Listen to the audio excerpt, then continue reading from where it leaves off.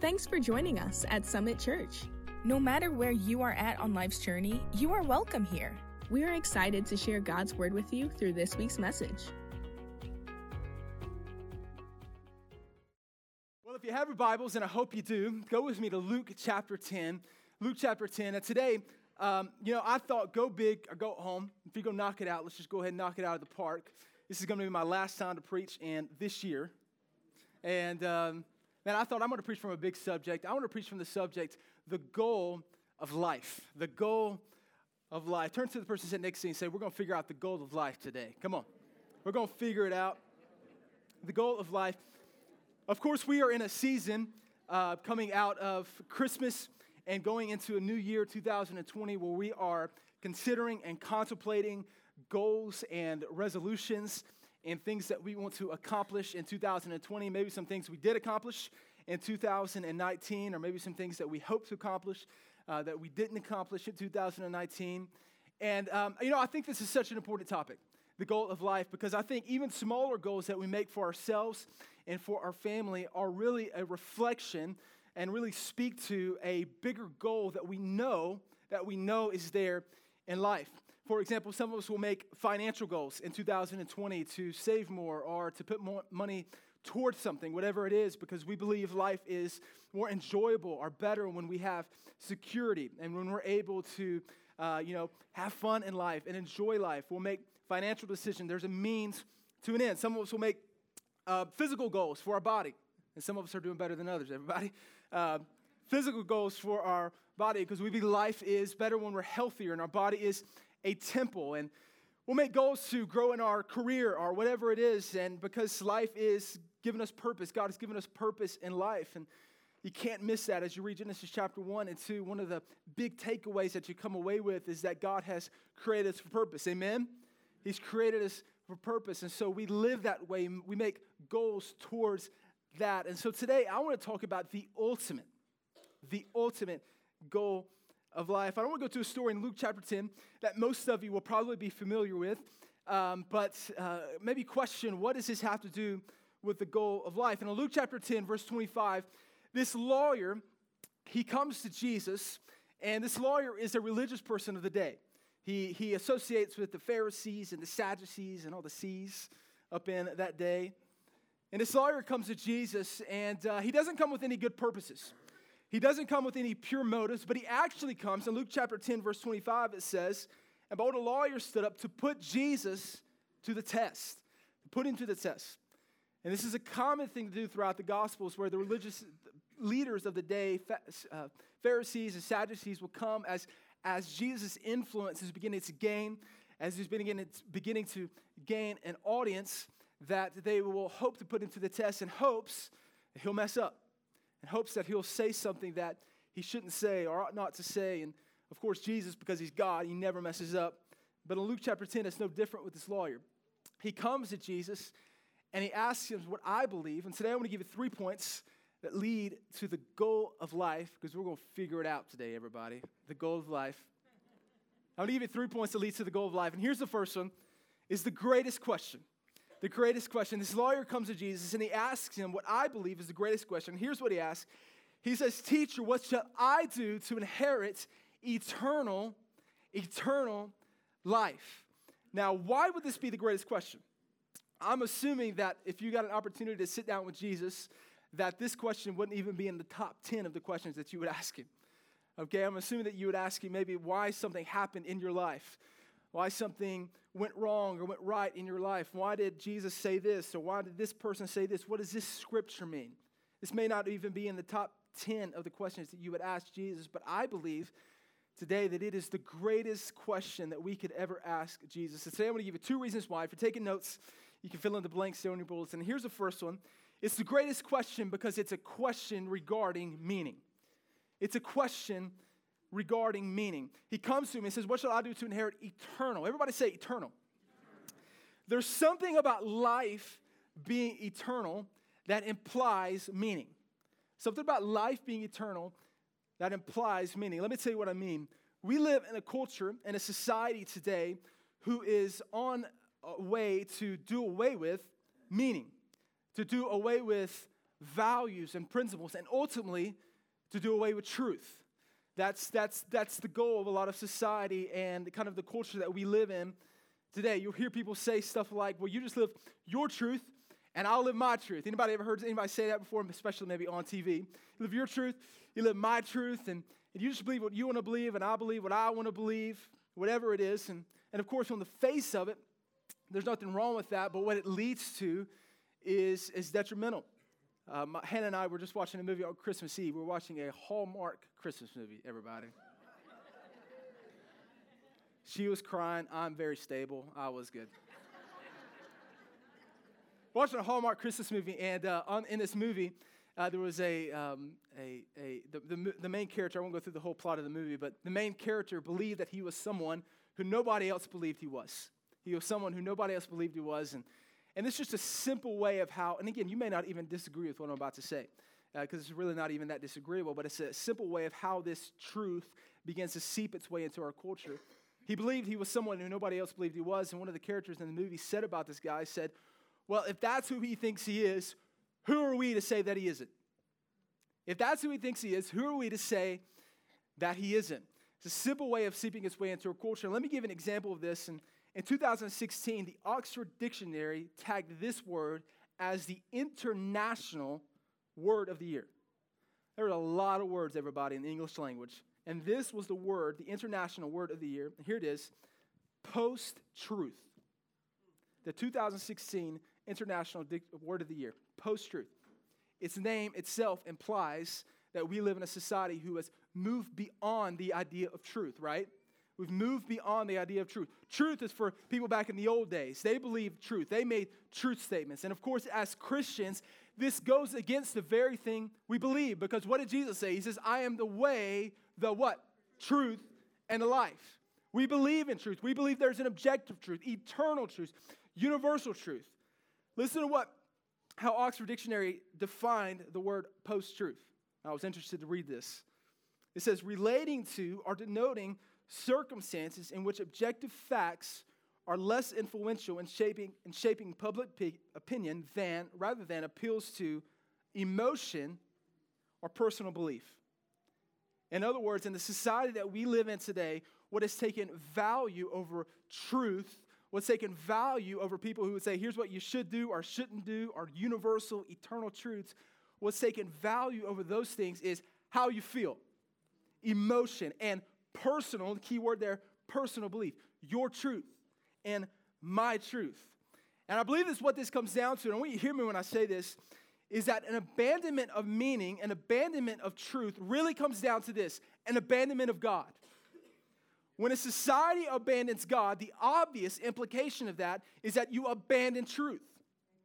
When a society abandons the idea of an authority figure who can tell you how you should or should not live, again, the obvious implication of that is an abandonment of meaning, an abandonment of truth. When all your theology or definition of life tells you is that you're just here by accident, that you just live, that you die, and excuse me for being frank for a minute, but you just rot in the grave for the rest of your life. Again, the obvious implication that it doesn't matter what I do, doesn't matter what I say, doesn't matter what that church down the road tells me what I ought to believe, because I'm not going to have anyone to answer to anyway. When you abandon the idea of a God, you abandon the idea of meaning. This is a biblical principle. In Judges 17:6, here's what it says. It says, in those days, there was no king in Israel. There was no authority, and here's what happened. Everyone did what was right in their own eyes. Everyone did what was right in their own eyes. This is the greatest question because it's a question regarding meaning, and meaning is important. Amen? Meaning is important. We believe God has created us for purpose. God has given us truth in which we ought to live by. It's a question regarding meaning. Here's a second reason why it's the greatest question. It's because it's a universal question. It's a universal question. In other words, we're all asking it. We're all asking the same question. Now, I'm assuming that when you get up in the morning in your devotion time, you don't get up in the morning and say, God, what must I do to inherit eternal life? I'm assuming that your salvation wasn't so formal that, for example, when Pastor JP gets up on the stage on Sunday morning and said, lift a hand and say this prayer, that you didn't say, what must I do to inherit eternal life? But every one of us are asking the same question in some way, form, or fashion. We search for meaning in everything that we do. And this is not a bad thing because God created us for purpose. Again, you read Genesis chapter 1 and 2, God created us for purpose. It's a question we ought to be asking. God, why am I here? One of the most Googled questions ever is, why am I here? Why am I on earth? We all search for meaning. We may search for it in our career, in being a mom or dad, or in the amount of money we have in the bank, or a nice car, a nice house, whatever it is. We all search for meaning. We all know that there is more to life than what we can feel, hear, and touch. And God has created us for a purpose. Here's what Paul says in Romans chapter 1, verse 18. I'm going to go ahead and warn you, this is not one of those verses that you stitch on a pillow at the house, or hang on the refrigerator. But here's what he says in Romans 1:18. He says, for the wrath of God is being revealed from heaven against all ungodliness and unrighteousness of men. And here he gives us a glimpse into the human heart when he says this, who by their unrighteousness suppress the truth. Suppress the truth. In other words, we know the truth. We know the truth. God has written it on the laws of our hearts that we know the truth. Again, we know that there's more to life, that what happens to us when we die, we don't just end, our life doesn't just end. There's more to life than what we can see, hear, feel, and touch. There's more to life than this. We know it, but Paul says in our unrighteousness, we suppress it. Why? Because if we admit that there is a truth, we also might have to admit that that truth has something to say about our unrighteousness. If we admit that there is an ultimate goal in life, that God has called us to something, that God has called us for as a way to live, we might also have to admit that my life has not been aligned to the goal for which God has created me. If we admit that there is meaning to life and God has given us purpose and God has given us meaning, we also might have to admit I have not been living according to that meaning. It's a universal question that every one of us are asking because it's a question regarding meaning. And life has meaning. Amen, everybody? Life has purpose. So he comes to him and he asks him, he says, what must I do to inherit eternal life? And Jesus responds to him in Luke 10:26. And here's what he says. Jesus responds with another question. And he says, what is written in the law? What is written in the law? How do you read it? So Jesus points this man to the law. Why would Jesus point this man after he gets done asking a great question? Why would Jesus point this man to the law? We know because of the testimony of Scripture that the answer to life is not the law.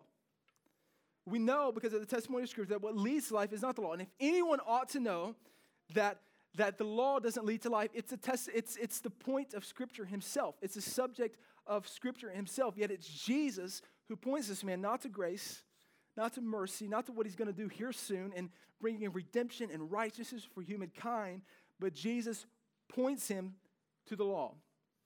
And here's why I think Jesus points him to the law. And this is so important for us to understand. It's because before we can understand what leads to life, we first must have to understand what hinders us from life. Before we can understand what leads to life, we first must have to understand what hinders us from life. And this is my second point. It is the greatest dilemma. The greatest dilemma. So he comes and he asks the greatest question, but before we can understand the answer to the greatest question, we first must have to understand the greatest dilemma. Now, I want to hear me when I say this. The law, as understood in the Old Testament, maybe even specifically the Ten Commandments, the law is not the problem. The law is not the issue. The law is not the hindrance. Here's what the law is. The law reveals the issue. The law reveals the problem. The law reveals the hindrance. And here's the issue that the law reveals. It's me. It's us. It's you. The hindrance to life is not external things. The hindrance to life is our own selves. That's what the law reveals. The law is good. The law is holy. The commandments, they're just. They're good. That's why when this guy answers Jesus, and Jesus says, what does the law say? And he answers him and says, love the Lord your God with all your heart, soul, strength, and mind, and love your neighbor as yourself. Jesus says, you have answered correctly. Do this, and you will live. Because the law is holy, the law is just, the law is good.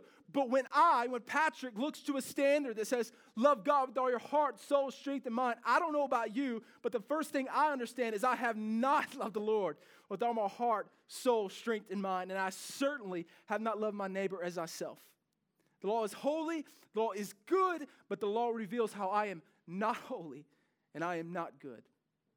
Here's what Paul says in Romans chapter 3, sticking with the same thing, what we just read a while ago in Romans 1. He says, now we know.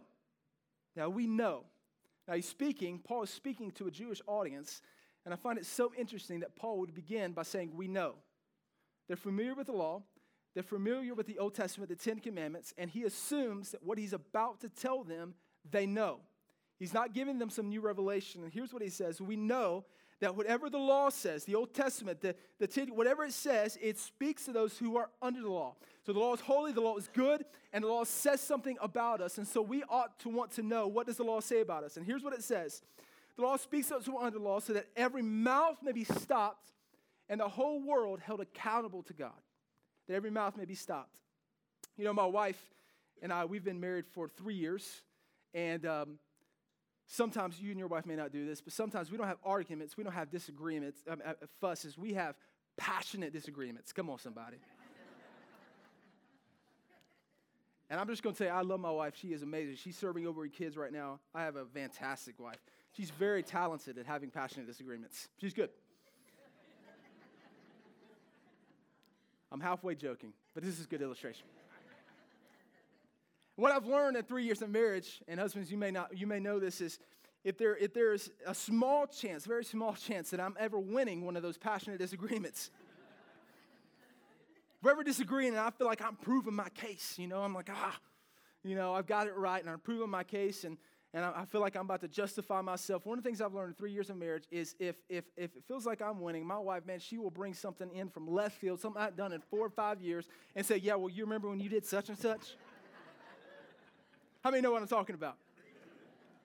And here's what happens when my wife brings that up, because most of the time she's right, and I'm the one in the wrong. Here's what happens is my mouth is just stopped. I'm like, oh, yeah, I remember that. You ever been there before? You're just like, you don't have anything to say, especially, maybe you remember this as a kid, talking to a parent, like, I deserve to go out with my friends, and I have a right to go out with my parents tonight. And it says, you don't have a right to nothing. I pay the bills. I pay for that car. I pay for the gas. Come on, somebody. And you're stopped in your tracks. That's what I imagine what Paul is talking about when he says the law, it stops us. And we have nothing to say. And the standard says, live this way. Do this. And you look at it and you say, I haven't done that. I haven't done that. I want to give you 2 points today under the greatest dilemma. 2 points. The first one is the law says we have not lived up. We have not lived up. Listen to what Jesus says in the greatest sermon maybe ever preached, the Sermon on the Mount in Matthew chapter 5. He says, do not think that I have come to abolish the law or the prophets. I have not come to abolish them, but to fulfill them. For truly I say to you, until heaven and earth pass away, not an iota, not a dot will pass from the law until all is accomplished. That sounds like good news, but then he says, for I tell you, unless your righteousness exceeds that of the scribes and the Pharisees, you will never enter the kingdom of heaven. It won't happen. Again, like Paul, Jesus is speaking mainly to a Jewish audience here, and they would be very familiar with the righteousness of the scribes and the Pharisees of that day. People who took the law so seriously that you take a command, for example, to remember the Sabbath, to keep it holy. They would have counted their steps on the Sabbath day, because if they took too many steps on the Sabbath day, that might count as work. And so these Jews, when they hear Jesus say, unless your righteousness exceeds that of the people who count their steps on the Sabbath day, you're not going to go to heaven. I can only imagine they were dumbfounded. Buddy, I ain't going to heaven if that's the case. I'm not going to make it. And he ends in Matthew chapter 5, and he says, therefore be perfect as my Father in heaven is perfect. I don't know about you, but Patrick ain't perfect. And I'm not going to make it. If the standard of the law says I have to be perfect, it must mean that what it's revealing to me is I have not lived up, because we cannot live up. And Martin Luther in the 1500s, the Protestant reformer, really the father of the Protestant Reformation, he gave a really good example of this, and he likened the law as to a mirror. And he said the law is like a mirror. You look in a mirror, and one of the first things you understand when you look in a mirror is you check yourself out, right? Make sure everything's good. Make sure your hair's in place. Make sure you brush your teeth. Make sure you got no dirt on you or something like that. And if you do, if there's something wrong, you look yourself in the mirror, you fix your hair. And you get that piece of dirt off, whatever it is. That's what the law does. Now imagine if you take a mirror, you look in a mirror, and you see your hair's messed up, and you're like, man, I need to fix my hair. And you just take the mirror and you just start. That'd be nuts, right? That'd be insane. Why? Because the law reveals what needs to be done, but it cannot bring what needs to be done. It cannot bring it. The law tells you that you need rescuing, but it cannot give rescue. It cannot rescue. The law reveals that you need grace, but it cannot give grace. It cannot give it. And we cannot do it. And this is the second thing that the law does. The law says we have not. Secondly, the law says we cannot live up. If there is a goal to life that God has called us to, and He has called us to it, the second thing we have to understand is that we cannot live up to what God has called us to live up to. We cannot do it. Paul continues in Romans 3:19. He says, "Now we know that whatever the law says, it says to those who were under the law, that every mouth may be stopped and the whole world held accountable to God. For by works of the law, no human being," listen to this word now, "no human being will be justified in his sight, since through the law," and here's this mirror, "since through the law comes the knowledge of sin." Will be justified in his sight. And here's what happens in our story today. He asks the greatest question. Jesus says, what does the law say? He says, love God, love people. Jesus says, do that and you'll live. And here's how this lawyer answers, because he's smart. He's a lawyer. And he says, but he, desiring to justify, there's that word again, desiring to justify himself, said to Jesus, and who is my neighbor? Desiring to justify himself. And here's what 27-year-old Patrick Sawyer from nowhere, Mississippi, believes is the human dilemma of us all. And it is that we are in an endless cycle of trying to justify ourselves. We're in an endless cycle of trying to justify our existence, to find meaning in things beside God. We may not do that by the law. We might not do that by the Old Testament or the Ten Commandments. The Ten Commandments may not be hanging out our doors as we exit and say, I'm going to live by that today. That's maybe not what we do, but there are things in life that become laws to us. And we try to justify our existence by those things. We try to justify our existence maybe by the amount of money we have in the bank, by career, by a promotion, by you can even do it in ministry. A lot of times when you preach or you sing, you go off stage and your whole life is defined by failure or success depending on how you did. And here's the problem. In the rare cases that those things work, in the rare cases that we do find significance in the things of this world, we always have to go back. Why? Because it cannot justify us. It cannot give us meaning. It cannot give us purpose. We're in an endless cycle trying to justify ourselves, and we cannot do it. In the 1800s, there was a pastor by the name of G.K. Chesterton, and this reporter sent out a question to these pastors, and he asked the question, what is wrong with the world? Seems like a relevant question. If you've turned on Fox News or CNN lately, but you can very easily say, what is wrong with this world? Right? He sent out a question, what is wrong with the world? And G.K. Chesterton famously responded, and he said, in response to your question, what is wrong with the world, the only answer that I can give you is this, that I am what's wrong with the world. That I am what's wrong with the world. And that is the place, I believe, where the law wants to embrace. And by the way, this sounds like really bad news, and to some degree or another, it is bad news, because good news has to invade bad spaces. But it brings us to humility. To say, you know what, the main problem, the problem that I can change at least, doesn't begin with external factors, but begins with inside of me. And so we're so used to saying, well, if this person would change, or if we could elect this person, or if this politician would pass this legislation, or if this family member would start treating me correctly, or if they would do this or do that, then my life would be okay. But the law says, no. It begins not with them, but with me. That's the place where the law wants to bring us. I'm going to ask the team to come on back up as we close today. So it's the greatest question, the greatest dilemma. And he says, desiring to justify himself, who's my neighbor? Who am I supposed to love? And Jesus responds by telling a story. And I'm just going to say, I love Jesus, but sometimes he can be frustrating to talk to.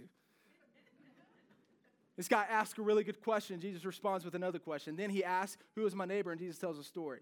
You kind of just want to be like, would you answer the question, Jesus? Right? In Luke chapter 10, he tells a story that I think all of us will know. It's the story of the Good Samaritan. I want to read it to you, and then we'll close. He said, a man was going down from Jerusalem to Jericho, and he fell among robbers who stripped him and beat him and departed him, leaving him half dead. Now by chance, Jesus is such a good storyteller, now by happenstance, a priest was going down that road. And when he saw him, he passed by on the other side. So likewise, a Levite, when he came to the place and saw him, he passed by on the other side. But a Samaritan, as he journeyed, came to where he was, and when he saw him, he had compassion, and he went to him, and he bound up his wounds, pouring oil and wine, and then he set him on his own animal, and brought him to an inn, and took care of him.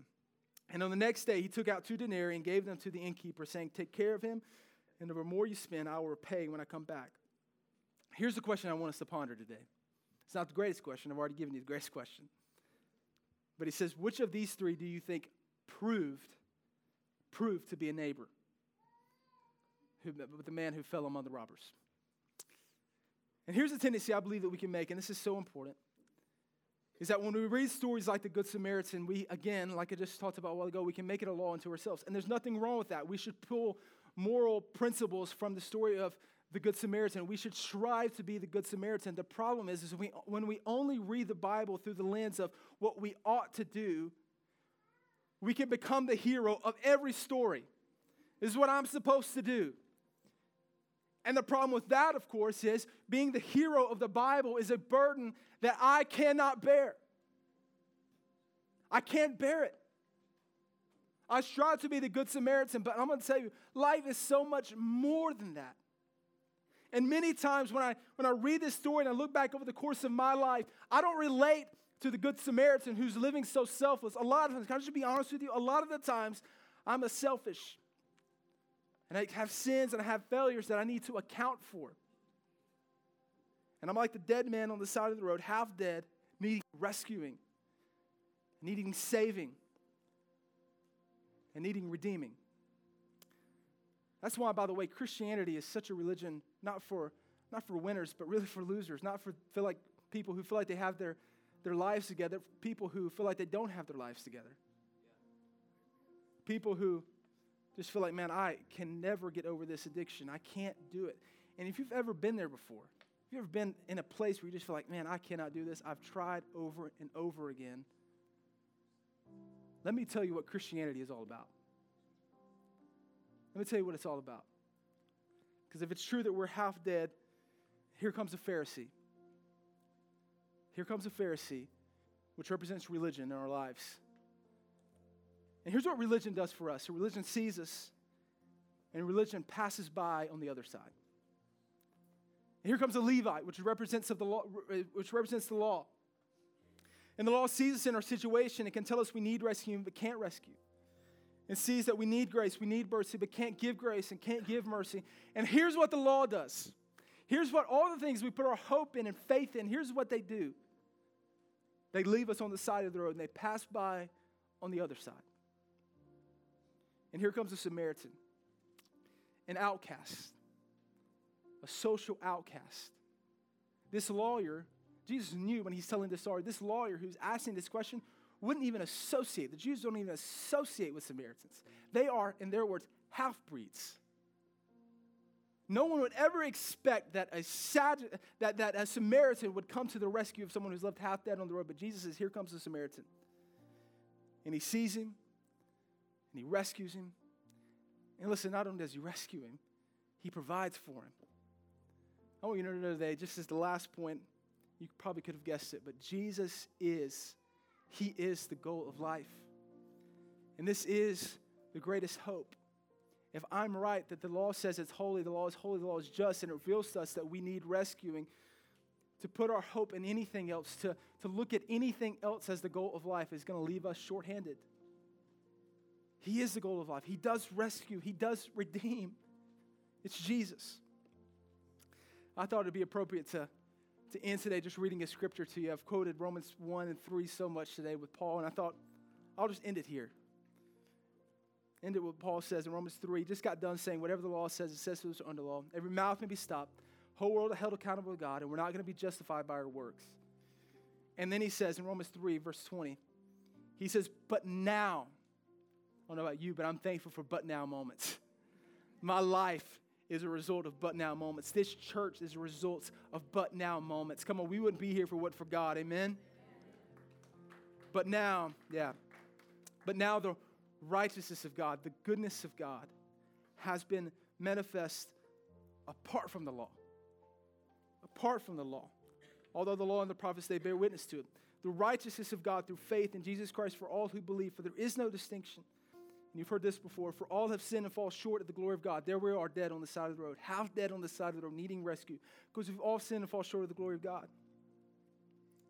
And if you've ever felt like you hadn't made it, if you ever felt like you couldn't live up to the standard for which people, our God, our churches, our religion calls you to live up to, this verse right here just ought to be the verse of 2020 for you. We've all sinned and fall short of the glory of God, and we are justified.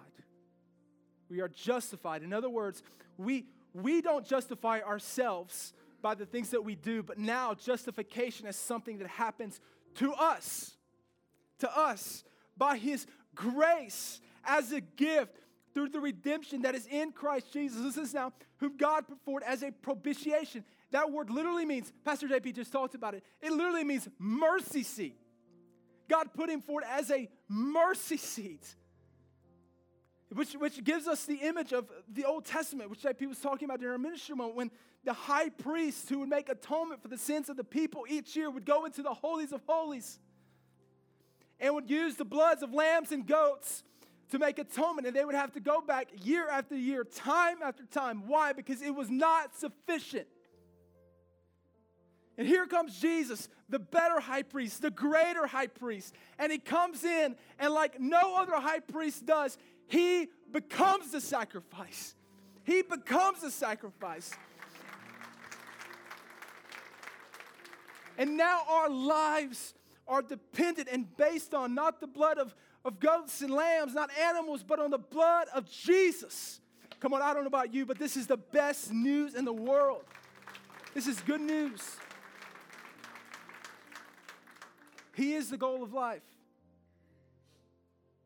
My hope and my prayer for us as we go into 2020, and just as we were singing about a while ago, we believe the best is still yet to come. There are some huge things as a church that we're believing for, and I'm sure there's huge things as for your family and your home that you're believing for. If we're ever going to reach it, we're going to have to keep our eyes on Jesus. He is the goal of life. Man, can you bow your heads and close your eyes today? I'm going to pray for us. God, we thank you. God, thank you that even though we could not live up and we have not lived up, God, you have lived up for us. You've done what we could not do. You died the death that we should have died. God, we thank you that we stand on a firm foundation. And I pray for each person in here today, God, as they move into a new year, looking at new goals, looking at new resolutions, that everything that we do would flow out of the fountain of living water. Thanks for listening to this week's message. Be sure to visit us online at summitchurch.tv or follow us on Facebook and Instagram at summitchurch.tv.